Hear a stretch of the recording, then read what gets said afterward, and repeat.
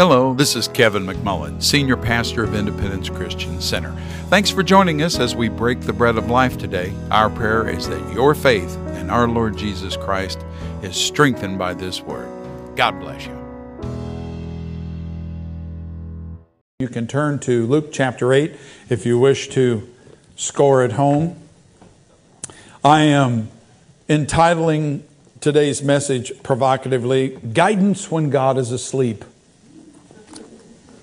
What? He never sleeps nor slumbers. Well, wait and you'll see what I mean when we get a little deeper into it. On our trip where we flew out of here at 10:20 in the morning on Monday, and we're on time, and we're actually probably had descended to, 3,000 or 4,000 feet, and we're already in Love Field's airspace when suddenly I felt the throttle up and we began to turn away, and I went, what in the world? And then the pilot came on and said, there's no way to sugarcoat this, folks. There is some sort of high-level security threat at Dallas Love Field, and they have a full ground stop and are closed. We're going to Tulsa. And I'm like, great.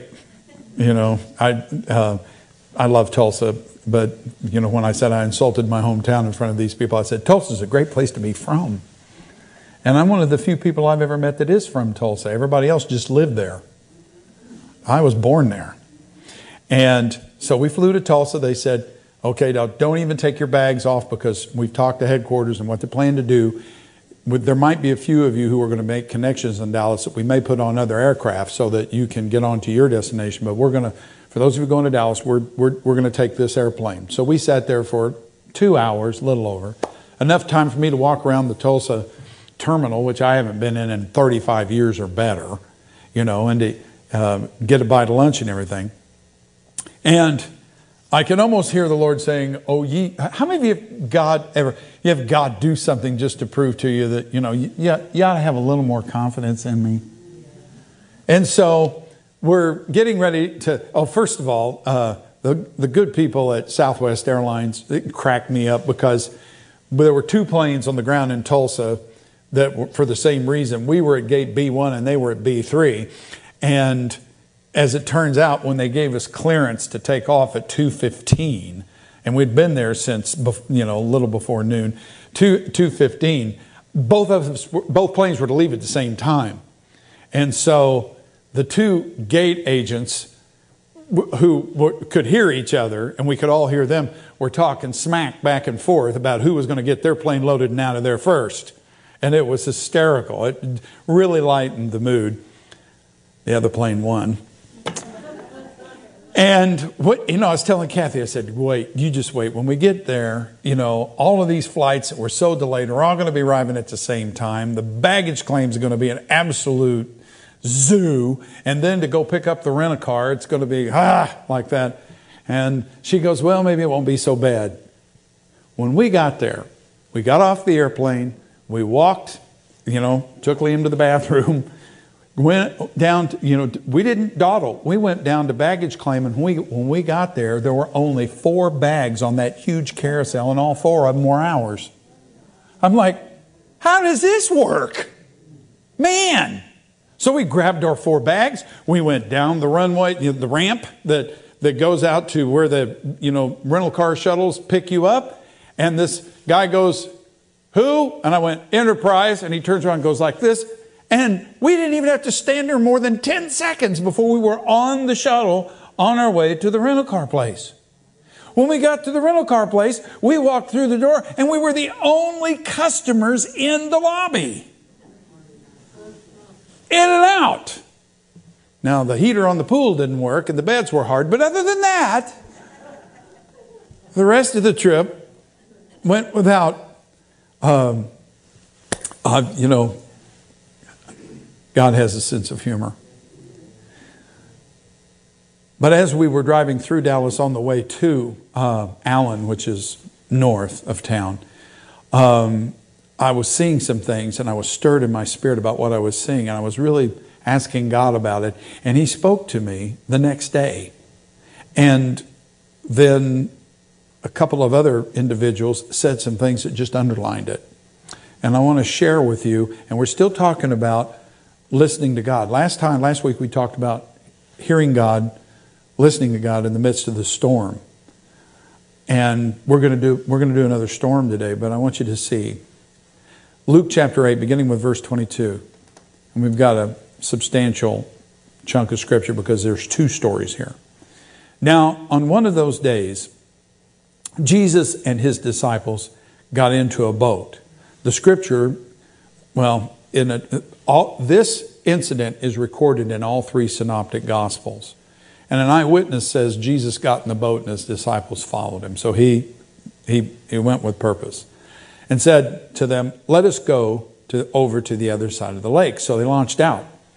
But as they were sailing along, he fell what? Asleep.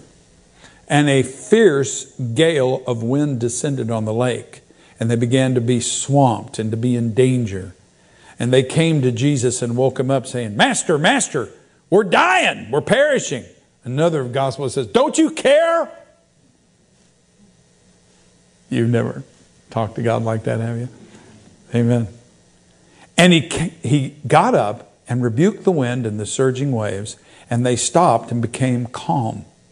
And he said to them, "Where is your faith?"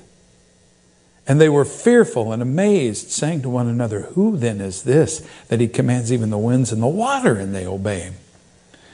Then, actually the Greek word is "and," because this is all part of the same narrative. They sailed to the country of the Gerasenes, which is opposite Galilee. And when he came out into the land, he was met by a man from the city who was possessed with demons, and who had not put on any clothing for a long time, and was not living in a house, but in the tombs. And seeing Jesus, he cried out and fell before him and said in a loud voice, "What business do we have with each other, Jesus, Son of the Most High God? I beg you, do not torment me." For he had commanded the unclean spirit to come out of the man, for it had seized him many times, and he was bound with chains and shackles and kept under guard, and yet he would break his bonds and be driven by the demon into the desert. And Jesus asked him, "What is your name?" And he said, "Legion," for many demons had entered him. And they were imploring him not to command them to go away into the abyss. Now, in another gospel it says, "Are you here to torment us before the time?" So all those things, were said, but Luke, under the inspiration of the Holy Spirit, gives us this particular narrative. And now there was a herd of swine, many swine, feeding there on the mountain, and the demons implored him to permit them to enter the swine. And he gave them permission, and the demons came out of the man and entered the pigs, and the herd rushed down the steep bank into the lake and was drowned. Can you imagine the mess that left? And when, sometimes deliverance can get messy. I'll wait, you're worth it. And the demons came out of the man and entered the pigs, and they rushed down into the steep bank into the lake and were drowned. And when the herdsmen saw what had happened, they ran away and reported it in the city and out in the country. And the people went out to see what had happened. And they came to Jesus and found the man from whom the demons had gone out, sitting at the feet of Jesus, clothed and in his right mind, and they became frightened. And those who had seen it reported to them how the man who was demon-possessed had been made well. And all the people of the country of the Gerasenes and their surrounding district asked him to leave, for they were gripped with fear. And he got into a boat and returned. But the man from whom the demons had gone out was begging him that he might accompany him. But he sent him away, saying, "Return to your house and describe what great things God has done for you." So he went away, proclaiming throughout the whole city what great things Jesus had done for him. We will come back to this in due course. Israel suffered two different, if you don't count the Assyrian, I know where the Assyrian Empire took the northern 10 tribes into captivity and dispersed them throughout. I'm not even talking about that one. I want to talk about all of Israel, and then later on Judah, which is part of Israel. They endured they were enslaved to two different nations with two different characters in their history. The first, of course, was Egypt. Egypt is a type, it is an illustration, it is a representation of the world system, the world's values, the world's methods, the world's approach to everything. The second, to which we will refer, was when Judah was carried away, when Zedekiah was the king, to Babylon. Babylon is a type of self-made demonic/human religion. That is why over in the Revelation, the book of Revelation, we see the great harlot, the whore of Babylon, the religious system of the day. And Judah had gotten so far off that God sent Nebuchadnezzar and the Babylonians, who were themselves a mess, but they weren't as big a mess as Judah. And remember in Babylon, and you've read the book of Daniel, I'm sure, where they used religion a lot of different ways. And the most spectacular, first, anybody who prays to anyone but, makes a petition to anybody but the king is to be thrown into a den of lions and fed to the lions. And of course, we know what happened with Daniel. And then we had the golden image set up on the plain of Dura. And the king said, anyone, when you hear the sound of the bagpipe and the psaltery and he names all these different instruments and all of the music, that is a type of pagan worship or of soulish worship. He said, bow. And if you don't bow, you're going into the furnace. And we know about Hananiah, Azariah, and Mishael, Shadrach, Meshach, and Abednego, who were thrown into the fire, but there was somebody else in there. And they came out. Babylon is representative of the human twisting, the subversion, the perversion of authentic spiritualities. In the late 70s, the Lord spoke to me very clearly that what I was about to see would be the Babylonian captivity of the church. How the church in North America would be sucked in to not just the world's values, but their spirituality. And connecting the dots in retrospect, I began to see in the 90s that is exactly where the church has been. Not in Egypt, but in Babylon. In fact, Kevin Webster one time said to me that he was over in Russia preaching about how that Russia was Gog and Magog and all this kind of stuff. And he's learned better than to do that now. And, because Hal Lindsey may be right and he may not. And he said afterwards, one of the brethren, Russian brethren who was there, who may or may not have been incensed by what he said, said, well, maybe Russia is Gog, but America is the whore of Babylon. And he said, I wanted to respond, and he said, I realized he had me nailed. When you think about Hollywood and all of the things that we are trying to export to the whole world through the United Nations about gender confusion and all of this stuff that is absolutely nothing but lawlessness, dressed up to look spiritual. And we have been reshaping traditional biblical teaching on worship and morality and ethics. And you know what? I'm not just going to point at the woke Christians and say it's you. The charismatics, we did our share in basically turning the gospel into a way to financially prosper and making that God's number one priority when it's not number one or number two or even number three. Important? Yes. And we have given ourselves, and this is a literary we, it's not you and me, but it's the church in general, of which, North American church, of which we are a part, have given ourselves license to live with this hyper grace teaching, however our flesh desires, and to still feel good about ourselves because we go to church and are told, just how much God loves us and how He just, it's like we go to church so God can grab our cheeks and go, you're just so cute. And that's nothing new, as Jeremiah and Ezekiel can attest. There's always false ministry saying, God is pleased with you, when He may or may not be. Now, don't get me wrong. God loves every one of us, and I'm not talking works righteousness. God loves me. I cannot make, you cannot make. No one can make God love them more by being obedient or less by being sinful. God doesn't change. But He does have varying levels of approval of our actions. And it would help us to realize that His approval of our actions is born and is rooted and grounded in the knowledge of what those actions are going to produce in our own lives and those of those around us. I remind you that the highest symbol of Babylon was Nebuchadnezzar, their king, who lost his mind.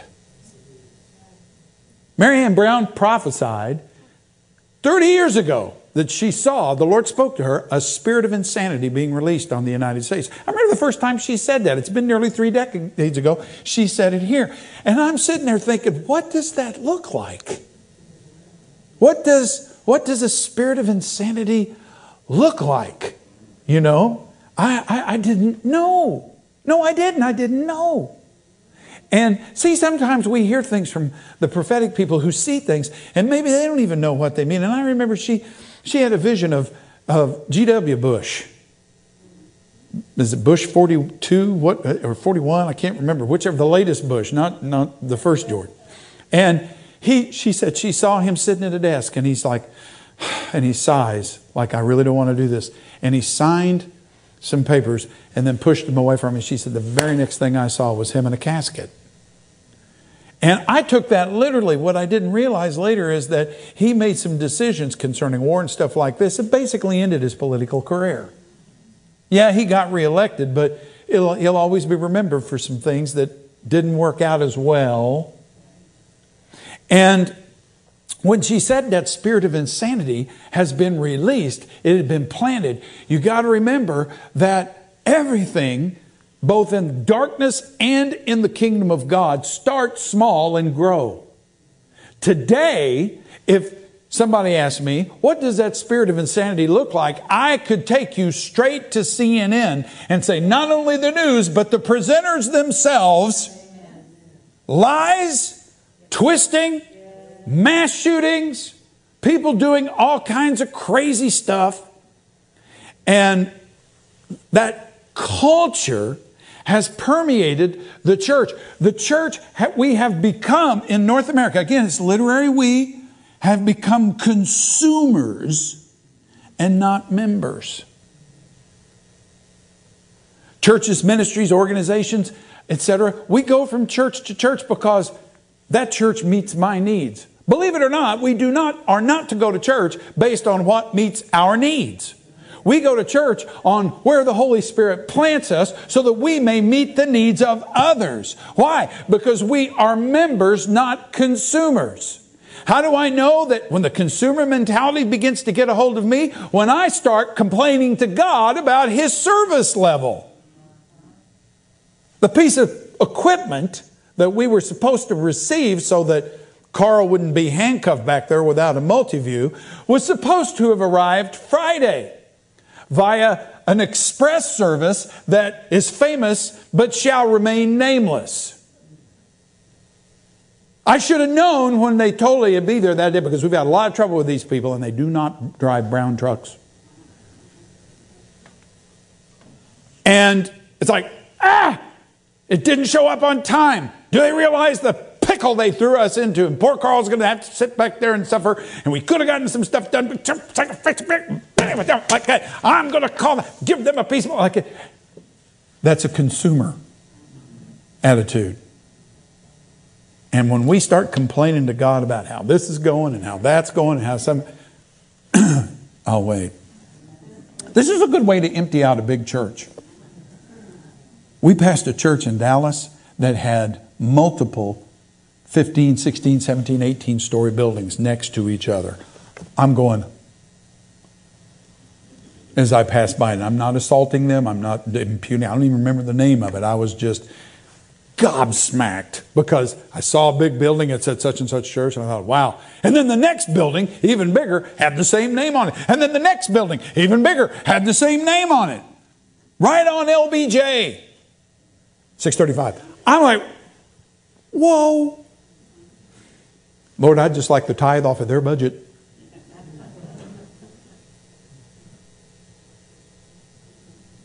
Our culture has continued to decline into self-centered psychosis. What is a psychosis? It is insanity that has lost touch with reality. And we're seeing it in government. We're seeing it in the education system. We're seeing it, we're seeing it at the mall. And I want to talk about that briefly, maybe, about the journey, that journey and its end, because it's glorious. Everybody say, but God. But God. When we go back to Luke chapter 8, Jesus, beginning in verse 1, and we didn't read that part, had been ministering extensively in Galilee, which is on the west side of the lake, the Sea of Galilee, the Lake of Galilee. And this, for all intents and purposes, Capernaum, etc., that was his home region. And now that he has his team built and solidified, he strikes out for new territory. He said, let's go to the other side of the lake. Well, the other side of the lake wasn't Galilee. That was Decapolis. They called it Decapolis. That wasn't the name of it. That was the region, because literally Decapolis, Decapolis, means 10 cities. And Gerasa and Gadara, etc., were all in that area.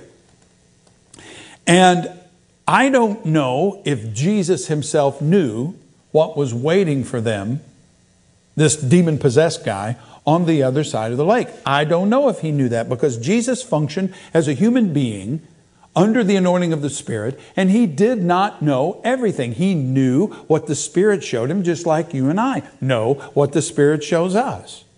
The difference between you and me and Jesus is Jesus didn't make mistakes about what the Lord had shown him, and didn't feel the need to prophesy when the Holy Spirit wasn't saying anything. And the disciples, I don't know if Jesus knew, but if he knew, he wasn't saying anything. And the disciples had no idea what was waiting on the other side of the lake.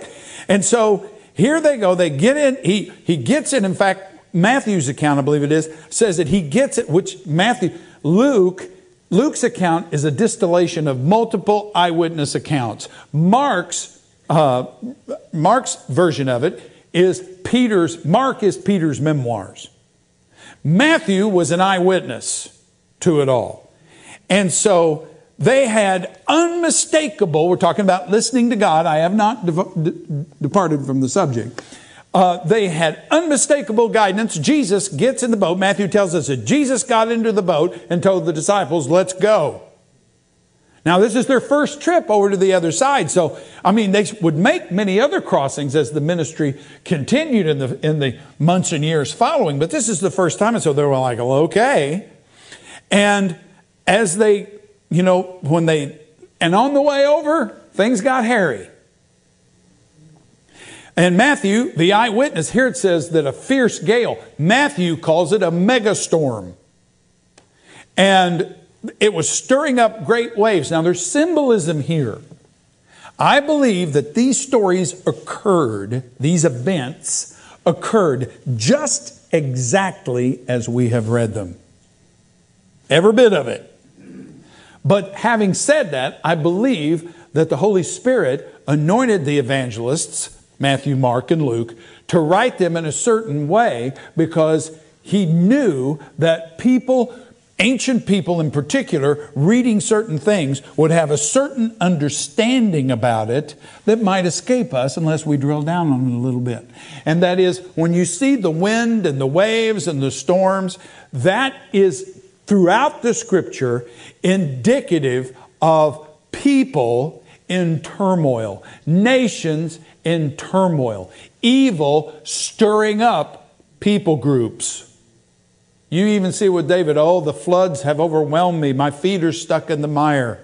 And things of that nature. Jesus in Luke 21 talking about there'll be, dismay, literally oppression among nations because of the wind, the roaring of the wind and the waves. We already see those things happening. We see civil disobedience, and we see real stress in nations like Sri Lanka and others where there is real trouble because of food insecurity and inflation, etc. And don't think it can't happen here. I'm not saying it will, but I'm saying don't think it can't. And so when it says the boat was in danger of being swamped, that means water is coming over into the boat, which of course causes the boat, number one, to be heavier, and they're having to row. And number two, to sit lower in the water, meaning that the increased draft means they had to displace even more water to push it through. So in other words, it was a double whammy. And here's Jesus, just peacefully sleeping in the midst of all this. The silence was deafening. Don't you care that we're dying out here? Don't you care? Master, have you not noticed that we are headed for Davy Jones' locker very shortly? Everybody know what Davy Jones' locker is? You have to be a certain age to know that, I guess. The bottom. What do we have? What's going on here? It's a developmental test in process or progress. The storms of life, we talked about that to some extent last week, come to us all, and in His infinite wisdom, God allows them to happen. And He may even let us think that He's asleep because we're crying out to Him and not hearing anything. Now, I'm not going to get up here and say, oh yes, if you don't hear from God, if you don't get an audible word or something like that, there's something wrong with you. No! Jesus was asleep. And when they woke Him up, they didn't say, oh God, oh Jesus, isn't this wonderful? Look at what's happening. This is a wonderful opportunity for you to show yourself strong. No, we're dying.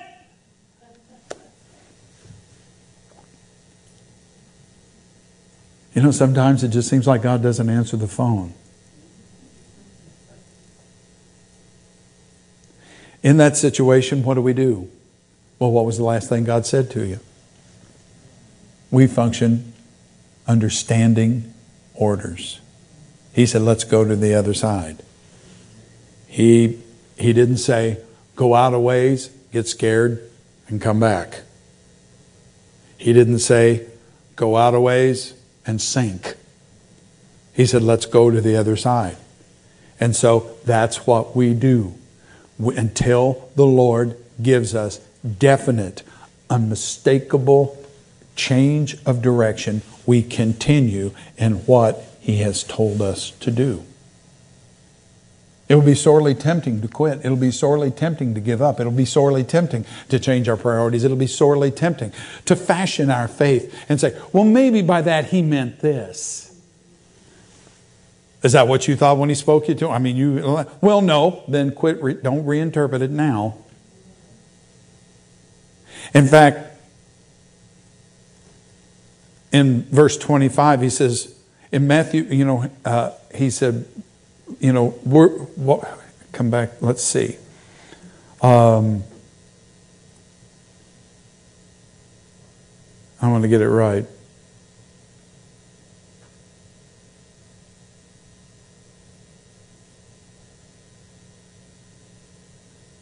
And He rebuked the wind and the surging waves, verse 24. And He rebuked the wind and the surging waves, and they stopped, and it became calm. He said to them, where is your faith? And Matthew was there. Matthew says, he said, why are you afraid? Why are you afraid? Have you ever had a situation where news came to you that just sucked all the wind right out of you? You've heard me tell this story before, but we were in Minnesota one time, and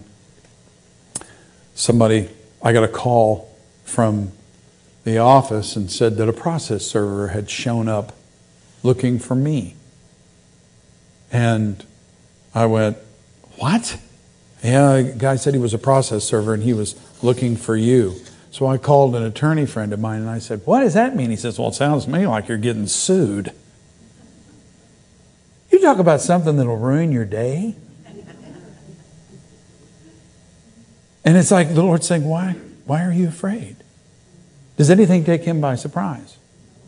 And as it turned out, we were being sued by a letter carrier who had slipped and fallen and injured themselves on a porch that was had not been de-iced, it was covered with ice. It was during the wintertime.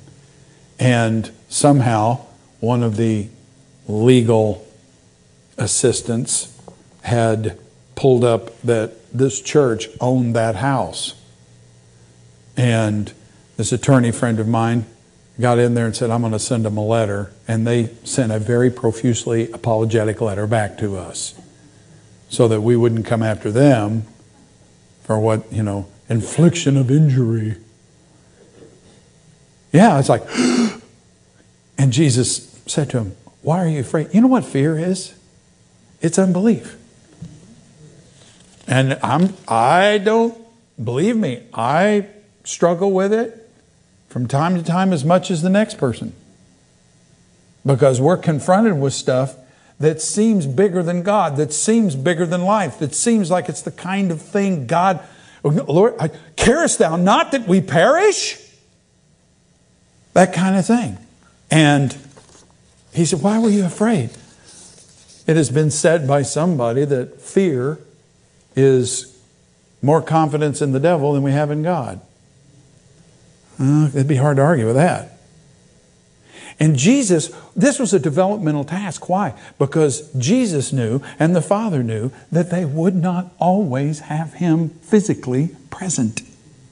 The day would come that they would have to be under the tutelage of an unseen teacher, meaning the Holy Spirit. So they get to the other side, and here comes the Gadarene demoniac, bearing all the earmarks of our current culture in this country. And what I'm doing here is I'm taking all of the accounts of Matthew, Mark, and Luke and combining them. We're not going to go to these different places. But first of all, he was naked. They couldn't get him to wear clothes. That's an indecency. That is a sexual perversion.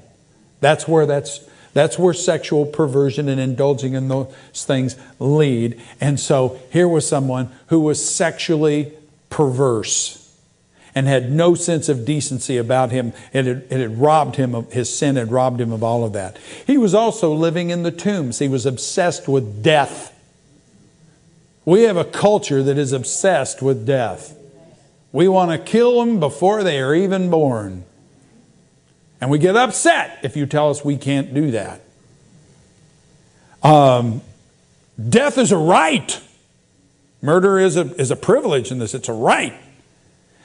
Matthew tells us that his violence was increasing. Luke shares how they couldn't keep him in chains. That even when they would try to restrict him, he was out of control. He was uncontrollable. I mean, when we look around us today in this nation, tell me that darkness and wickedness and perversion and lying and corruption are not don't seem to be out of control. It's gotten to the point that when corruption in our government is pointed out, people just go, well, whatever. There's no sense of outrage anymore among many. And also, Mark tells us that he would shout and scream and yell threatening things. "I'm going to cancel you! Get away from me! Get out of here!" This is, it was ugly. The man was completely infested. But it wasn't a problem for Jesus. The same faith that manifested on the lake would take care of the enemy right here. Remember when Jesus came down from the Mount of Transfiguration, he found the disciples arguing with the Pharisees about something. And he comes up and he says, what were you discussing with them? And before he could even answer, a man in the crowd said, Master, I brought my son to your disciples to cure my son who is a lunatic. He's demon-possessed. And they couldn't do it. Now, the disciples had previously been sent out 2 by 2 and came back and reported to Jesus, even the devils are subject to us in your name. And Jesus said, I was watching Satan fall from heaven like lightning. I don't think that was when they were out. I think that was in the past when Lucifer was ejected from heaven. And he will be ejected even. So the heaven to which Lucifer currently has access are the atmospheric heavens around us. And according to the Revelation, he will even lose that access at some point in the not too distant future, judging by the way things are going. And this guy was screaming and shouting and threatening, and we see all of that. But coming back to the Mount of Transfiguration, they said we couldn't, and the Father said, well, they couldn't do it. And Jesus said, bring him to me. And he said, oh, perverse and untoward generation, how long shall I be with you? How long shall I put up with you? Let me translate that for you. Again, everybody in this church has heard it, but for those of you listening, he said, you bunch of knuckleheads, when are you going to get it? He was not happy. They had already seen the power at work. But when they brought the boy to Jesus, he immediately went into a grand mal seizure, just fell at his feet, started writhing and foaming at the mouth, etc. When he did that to the disciples, they went, ah! Natural response. Most people haven't ever seen anything like that. And it gave them the freak out. Some of you get that. And their mountain-moving faith went gone. Gone. Remember when some of us remember, Lindsay yesterday was over at the Brass Armadillo. She took a picture of a 1955 model Zenith 17-inch black and white TV. Sent it to me. Thank you. I remember that television. Actually, I don't remember that TV because in 1955, I wasn't even quite a year old. But I do remember the dot. Those of us who are old enough remember that you'd have the big picture like this, and when you turn it off, the picture would go whew, because the CRT, like that, it had it took a while for the charge, the voltage, to drain off of the electron gun in the back, and it would make this little dot in the middle of the screen that would slowly fade away. I remember seeing on the Carol Burnett show a gag about people who were, just addicted to television. They turn it off, they're like this, and so he reaches over and turns it off, and they're going, he goes, what? He goes, the dot. Then they came up with a dot killer. They actually put a dot killer in the TV, so when you turned it off, you weren't mesmerized by the dot. When these guys who had seen great things happen, even the demons are subject to us in your name. When this guy went out on the ground and started doing that, their faith went from full screen to a dot. And there was a dot killer engaged. And they're just, and they couldn't do anything. Jesus, of course, immediately cast the thing out. But even after he did, it looked like the kid was dead.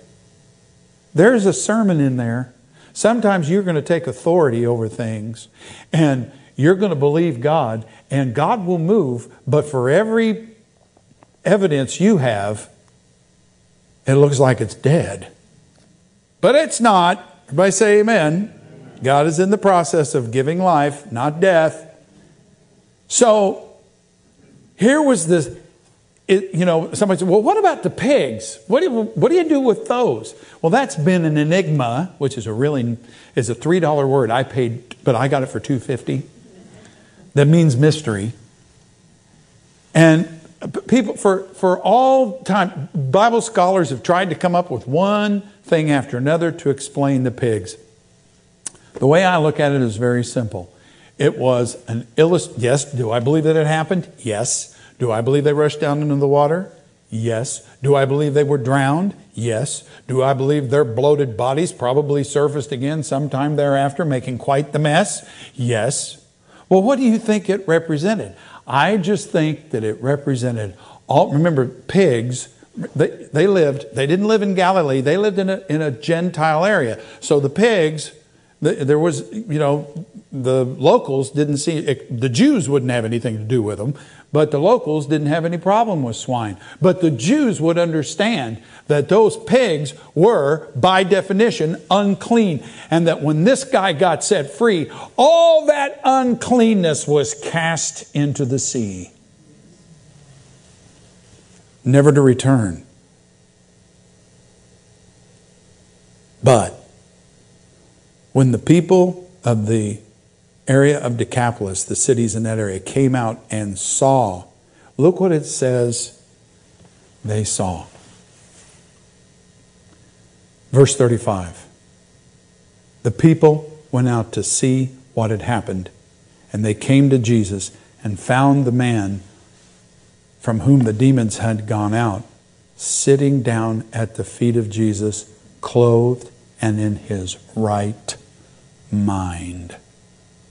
I believe God wants to clothe and restore the right mind. That is what I'm going to call harvest. Not everybody is going to respond. But what was their first reaction? Go away! They canceled him. Go away! We're seeing that today. We've had court decisions that are righteous. Go away! Are you with me? And remember the social and political turmoil through which they had to fight their way just to get there. But we are not to be afraid. We are not to quit. We're in that storm crossing the lake. And we are to rebuke those storms and march on. Hush! Shut up! Be still.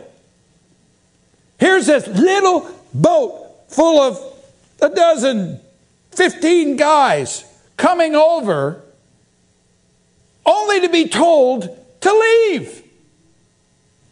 Go away. But something had changed and they didn't even know it.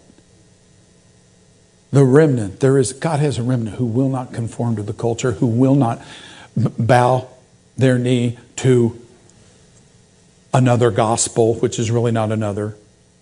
Or will take the gospel and begin to fashion it into something, Paul says, heap teachers to their, themselves with their own desires.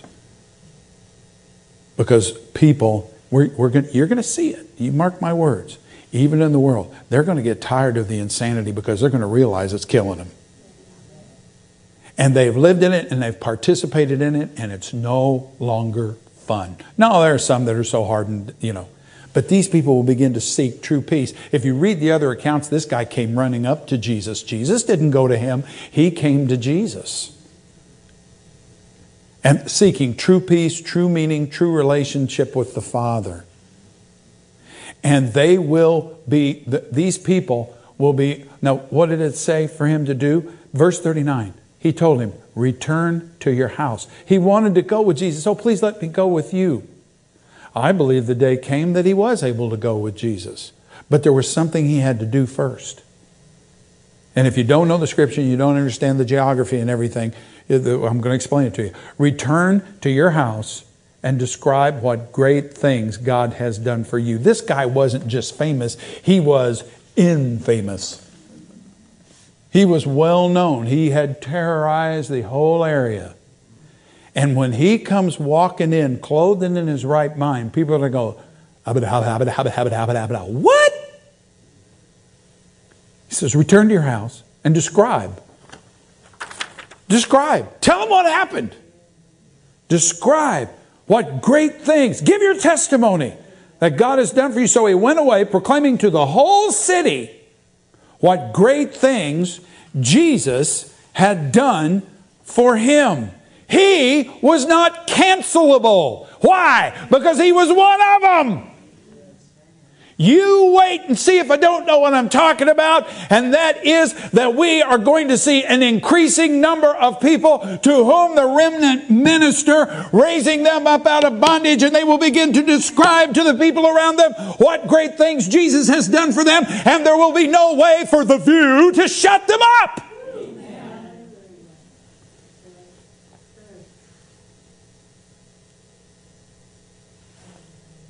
Some months later, I believe Mark 5 is where that journey is detailed. Some months later in Mark 7, Jesus returned to Decapolis and ministered in that area, if our musicians would come, for an extended period of time. He worked miracles. He was acclaimed by the population. He gathered such a huge crowd at one point that he turned to the disciples and said, we can't send them home. What are we going to feed them? And that was the feeding of the 4,000. That's a far cry from go away. They were even saying, he has done all things well. What marvelous things. And he actually ministered for several weeks, they believed, in that area because the ministry was so fruitful. And it all started with one demon-possessed guy. I mean, think about that. The whole team fights through a storm, has to wake Jesus up to get and minister to one guy. And they have to file an insurance claim on that herd of pigs. Does anybody believe Lloyd's of London was around? I don't. Farmers Insurance Group. Yeah, we insure pigs. All right. And they were told to leave. I can imagine as they're rowing back. What was that all about? Yeah, I mean, that guy got help, but good Lord. He didn't even let him come with us. I would have let him come. Wonder why Jesus didn't let that guy come with us. I mean, if I would have been in his situation, I don't think I would have been wanting to go back to my neighbors in front of whom I danced naked and screamed and yelled at them, ran them off. They kept calling the cops on me and I kept breaking out of jail. I don't think I would want, I think I'd rather just go with Jesus. But Jesus said, no, I've got a plan. I've got another plan. The Father has another plan for you. And it's entirely possible that after his ministry in Decapolis, when he was greatly received and when he saw miracles multiplied, he might have said, still want to go? And the guy said, yeah, come on. I don't know that he did or not, but you know what? You can't prove he didn't. The seeds of the harvest are being sown through the remnant. And I believe we're really close to seeing some of these things begin to manifest. Don't go by what you see. Don't go by all the wind. Don't go by all the waves. Don't go by the opposition. Don't go by the storm. It may seem for all the world, to you and to me and to the rest of us, that God is asleep and not answering the phone. But I assure you, He is on the job and is doing exactly what is necessary to accomplish His plans. The first round might seem like a Pyrrhic victory. All the way over, one guy, all the way home. But as God used that guy, and he began spreading the word and telling people, and they're all starting to talk about Jesus. By the time Jesus came back, they were ready to meet him. I want to see this guy. I want to hear from this guy. I know it's hard to believe, but I'm telling you that people in this nation and other nations are going to be hungry for the real thing. And this consumerism is going to quit satisfying them. That is the church. We need revival there.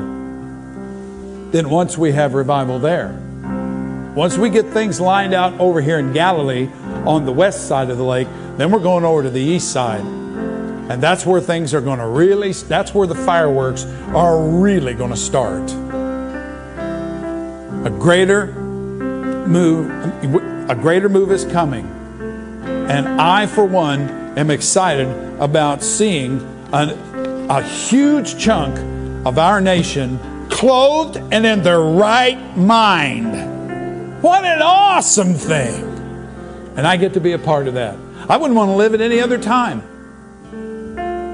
I'm saying that today. Now, day after tomorrow, it may feel different. But I honestly know that I have been set aside. You and I have been called to this place at this time. And that what He has promised, He will perform. Let's all stand. Those of you watching by web, I want to encourage you. Become members, not consumers.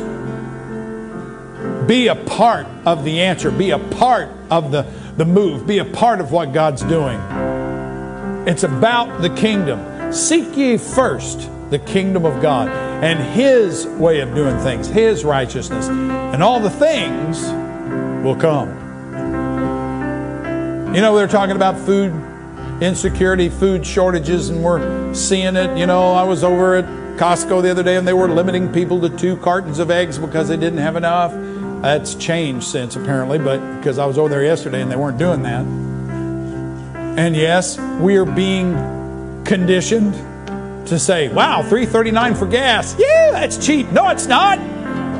But it doesn't matter because our God is supplying all our needs according to His glorious riches in Christ Jesus, because we are bearing our pack. We are all carrying our load. We are all getting in the yoke with Jesus. And His yoke is easy and His burden is light.